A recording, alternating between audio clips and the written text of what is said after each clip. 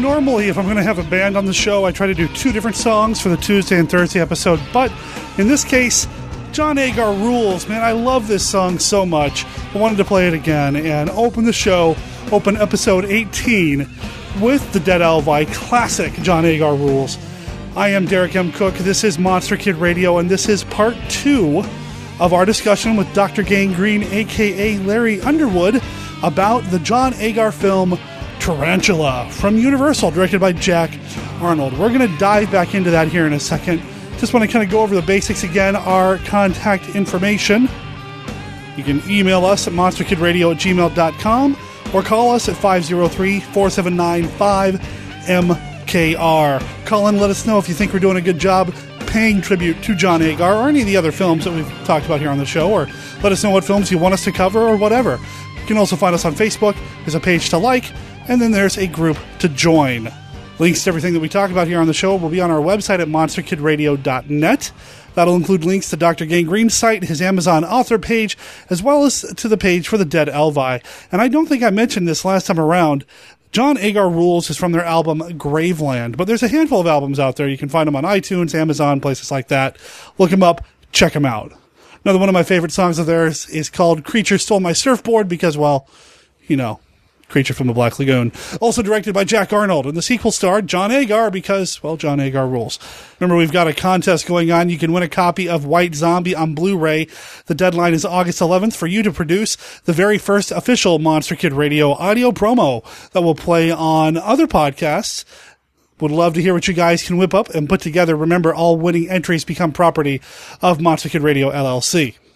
We're going to get into part 2 of our discussion of Tarantula with Dr. Gangrene here in a second, but before we do that, I want to tell you that in less than a week from now, the newest episode of 1951 Down Place, the monthly Hammer Films podcast that I do with Scott Morris and Casey Criswell, will have been released. You can learn more about that podcast at 1951downplace.com. I bring it up because in this episode of Monster Kid Radio, Casey joined us to play a round of the Classic 5. All right, so here's the card game. Here's the game that we do on Monster Kid Radio, Casey. It's 5 rapid-fire questions that have to do with, well, classic monster movies, the kind of stuff that we cover on Monster Kid Radio. I've got about 65 questions now, all written down on various note cards, shuffled randomly. I'm going to draw 5 questions. I'm going to ask you these questions, and you just give me the answer that comes to the top of your head as quickly as possible. You can explain them if you'd like. There's no right or wrong answer unless you disagree with me. And then at the end, well, I'll let you know what you won. Uh-oh. All right, you ready? You ready? I'm ready. All right, question number 1. Elvira or Vampira? Elvira. It, the Terror from Beyond Space, or It Conquered the World? It Conquered the World. Uh-oh. Christopher Lee or Peter Cushing? Oh, damn it. Peter Cushing. Favorite Dick Miller role? Buckets of Blood. The Last Man on Earth or The Last Woman on Earth? Last Man on Earth. Excellent. Thank you for playing the Classic 5. Your prize is, well, you get to pitch something. You got 30 seconds. Give us a pitch. Tell us about what you do. Come check out the Bloody Good Horror podcast. It's released weekly, and it's we cover all the new theatrically released horror movies. So there you go. It's at bloodygoodhorror.com.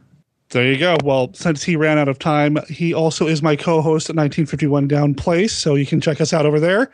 Casey, thank you for playing. Oh, thank you.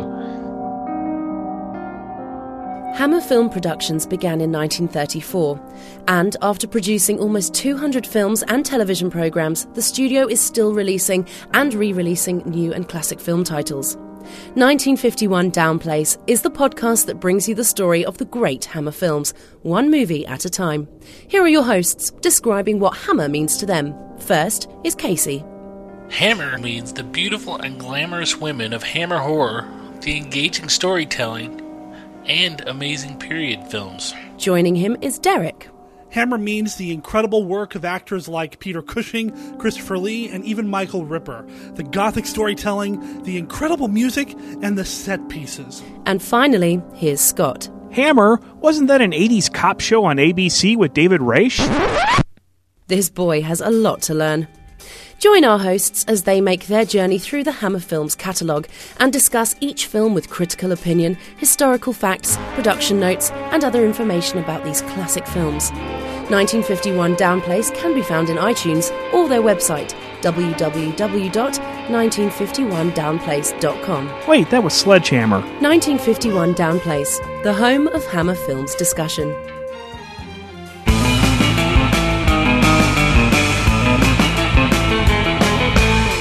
When did you first see this movie?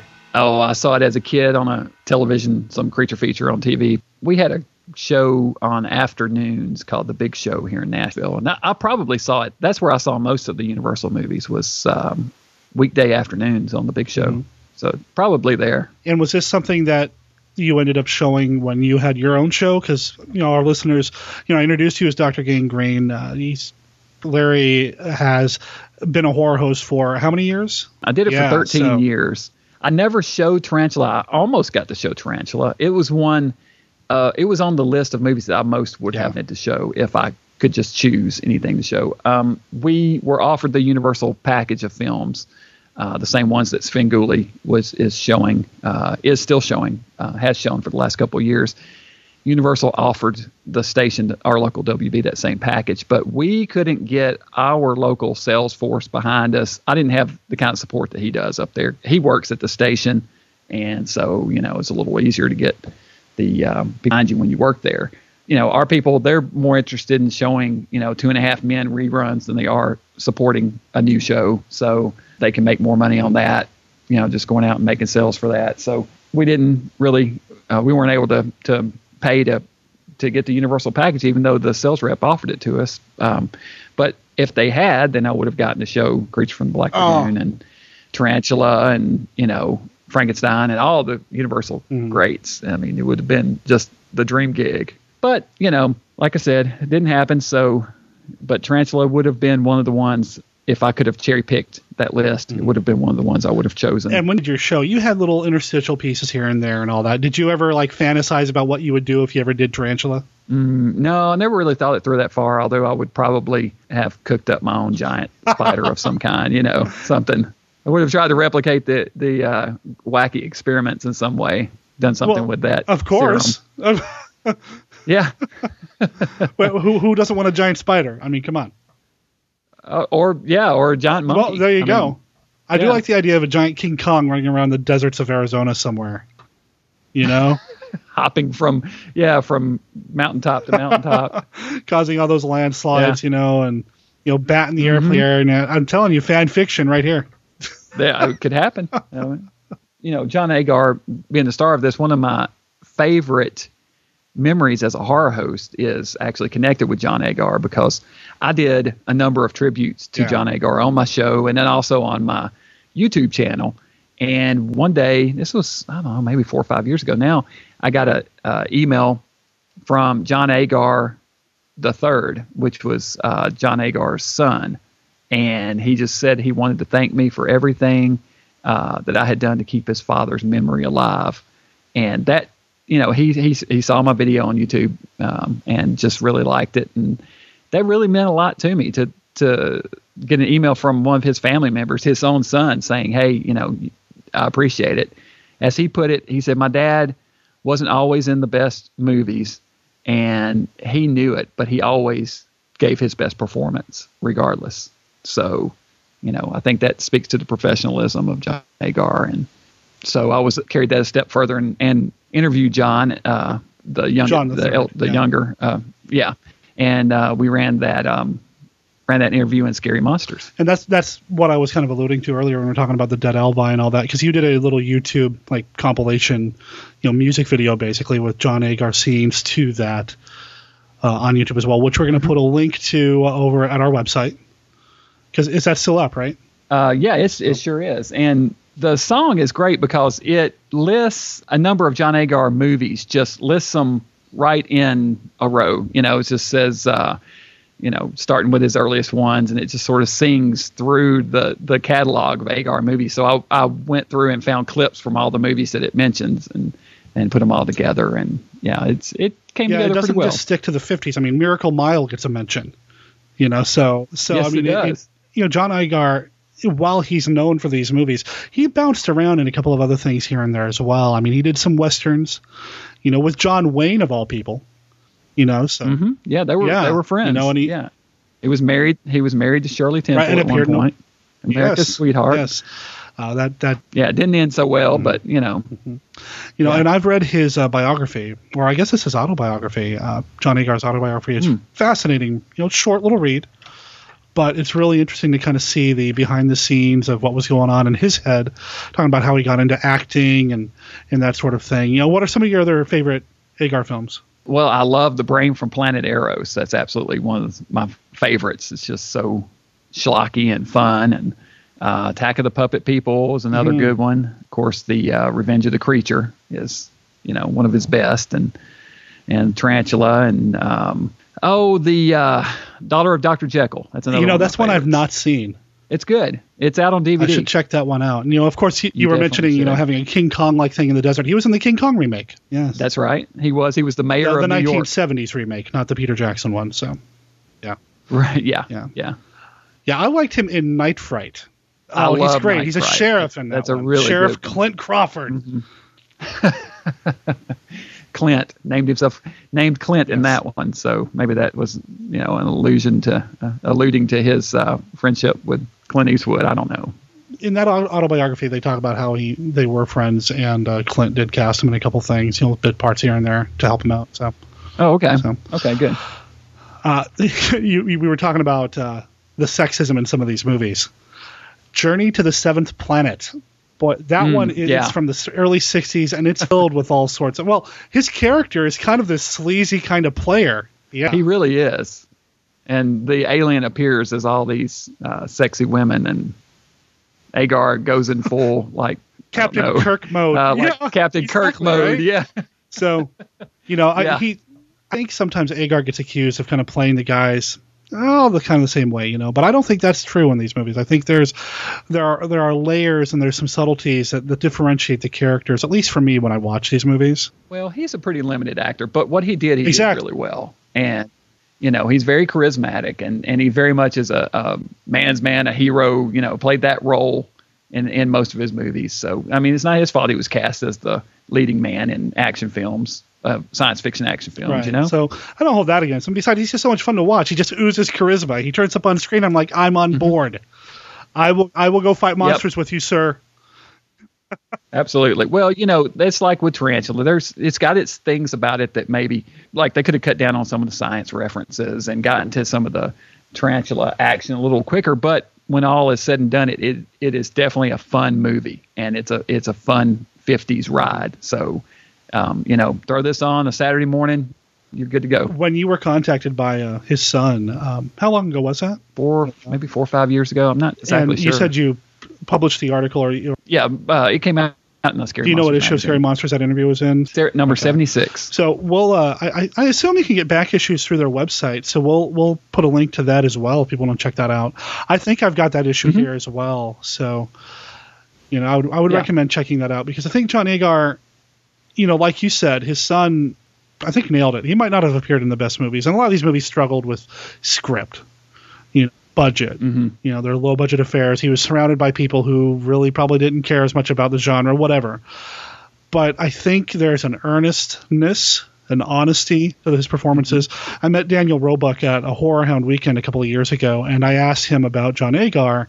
And, Roebuck tells this story about how he met, John Agar and just effused all over him, and Agar turned around and said, "Hey, I appreciate you saying you like what I do, but I love what you do." And he was just really supportive and really did not look down at the genre at this point. So that was nice to hear, because sometimes you hear these stories about these actors and actresses in these movies you love that they just really don't care about them or whatever. It seems like Agar kind of accepted his role and his place in these and just kind of enjoyed it. Yeah, he did. And later in life especially, he started making appearances and going to conventions and things and out on the West Coast. And, that's where people really got to see that he was just a regular down-to-earth guy. I would have too. That article that you mentioned earlier, actually, that's on my website. So if they just visit my website, there's a link to my Scary Monsters interviews I've written are on there. And there's a link on the main page that says Scary Monsters. Now, is that drgangrene.com? drgangrene.com. Right, so we'll make sure there's links to that as well. As far as the Tarantula, I don't think a movie like this could be made again now without tons of CG. And I feel like you'd kind of lose some of the charm with a movie like that. I don't know. What do you think? Oh, I do too. it would just be a different movie. It would not have that same feel for sure. That 50. I mean, this is very much a product of the 1950s, and it's got that 1950s feel to it, and that's what makes it so. I mean, they could remake Tarantula, but it would be nothing like this. Right. I mean, they did remake the Burt I. Gordon movie, The Earth versus the Spider. They did remake that in 2001. It's not very good.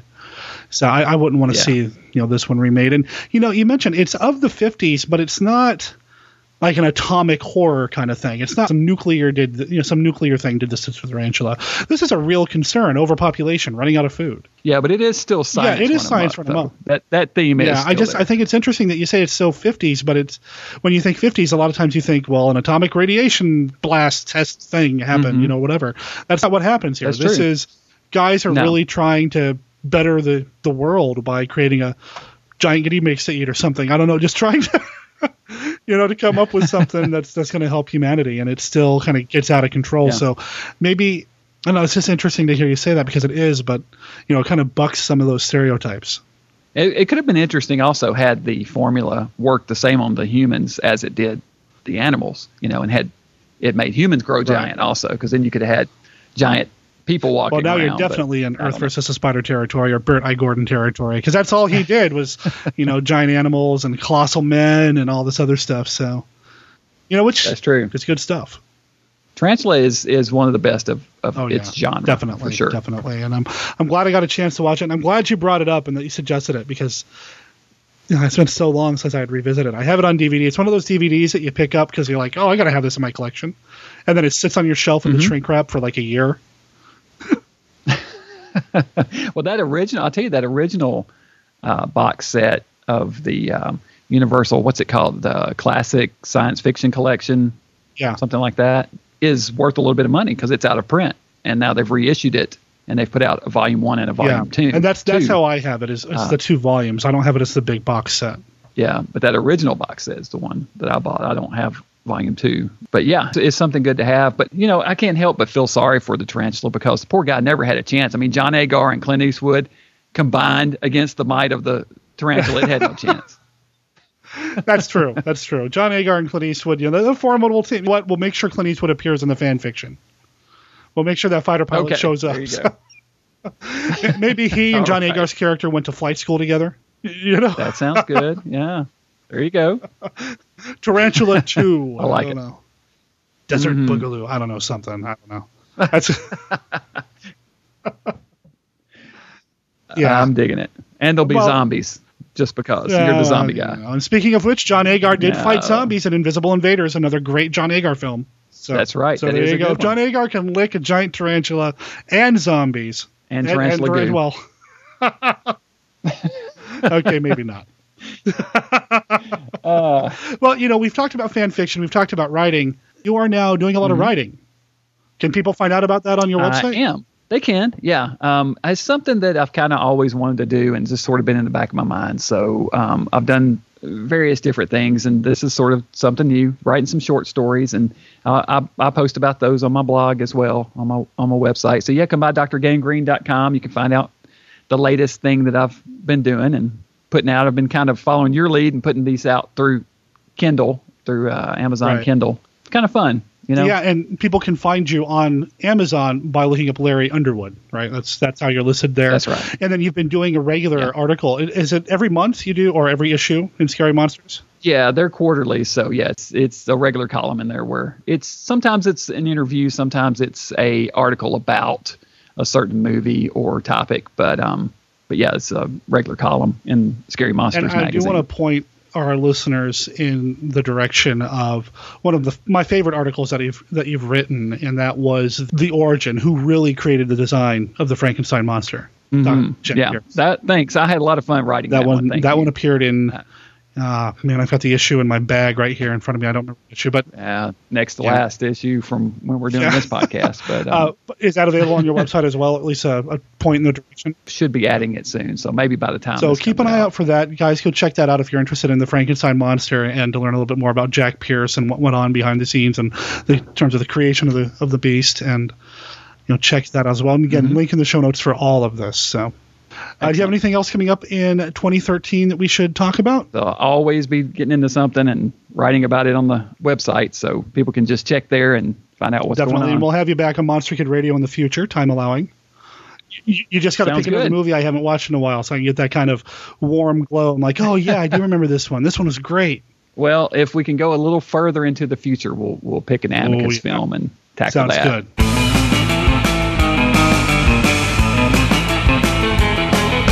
Can't say it enough. Thanks to Dr. Gangrene for joining us, and thank you for listening to Monster Kid Radio. I originally had something different planned for next week's episode, but an opportunity for an interview came up. So next week, I have a special guest. Writer Paul McComas is going to be joining us here on the show. He is one of the biggest fans of all things Lon Chaney Jr. He just released a novel called Fit for a Frankenstein with co-writer Greg Sterrett. Paul's story when it comes to his fandom and appreciation for Lon Chaney Jr. is fascinating to me, and we're going to talk about that on next week's episodes of Monster Kid Radio. The week after that, I'm doing something different. Monster Kid Radio is a registered service mark of Monster Kid Radio, LLC. All original content of Monster Kid Radio by Monster Kid Radio, LLC is licensed under a Creative Commons Attribution, Non-Commercial, No Derivations 3.0 Unported license.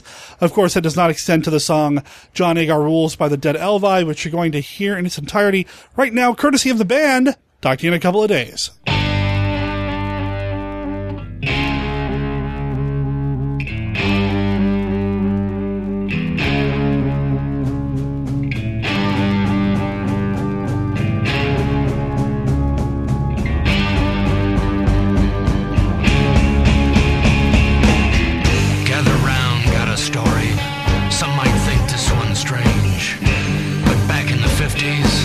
Horror flicks with a rage.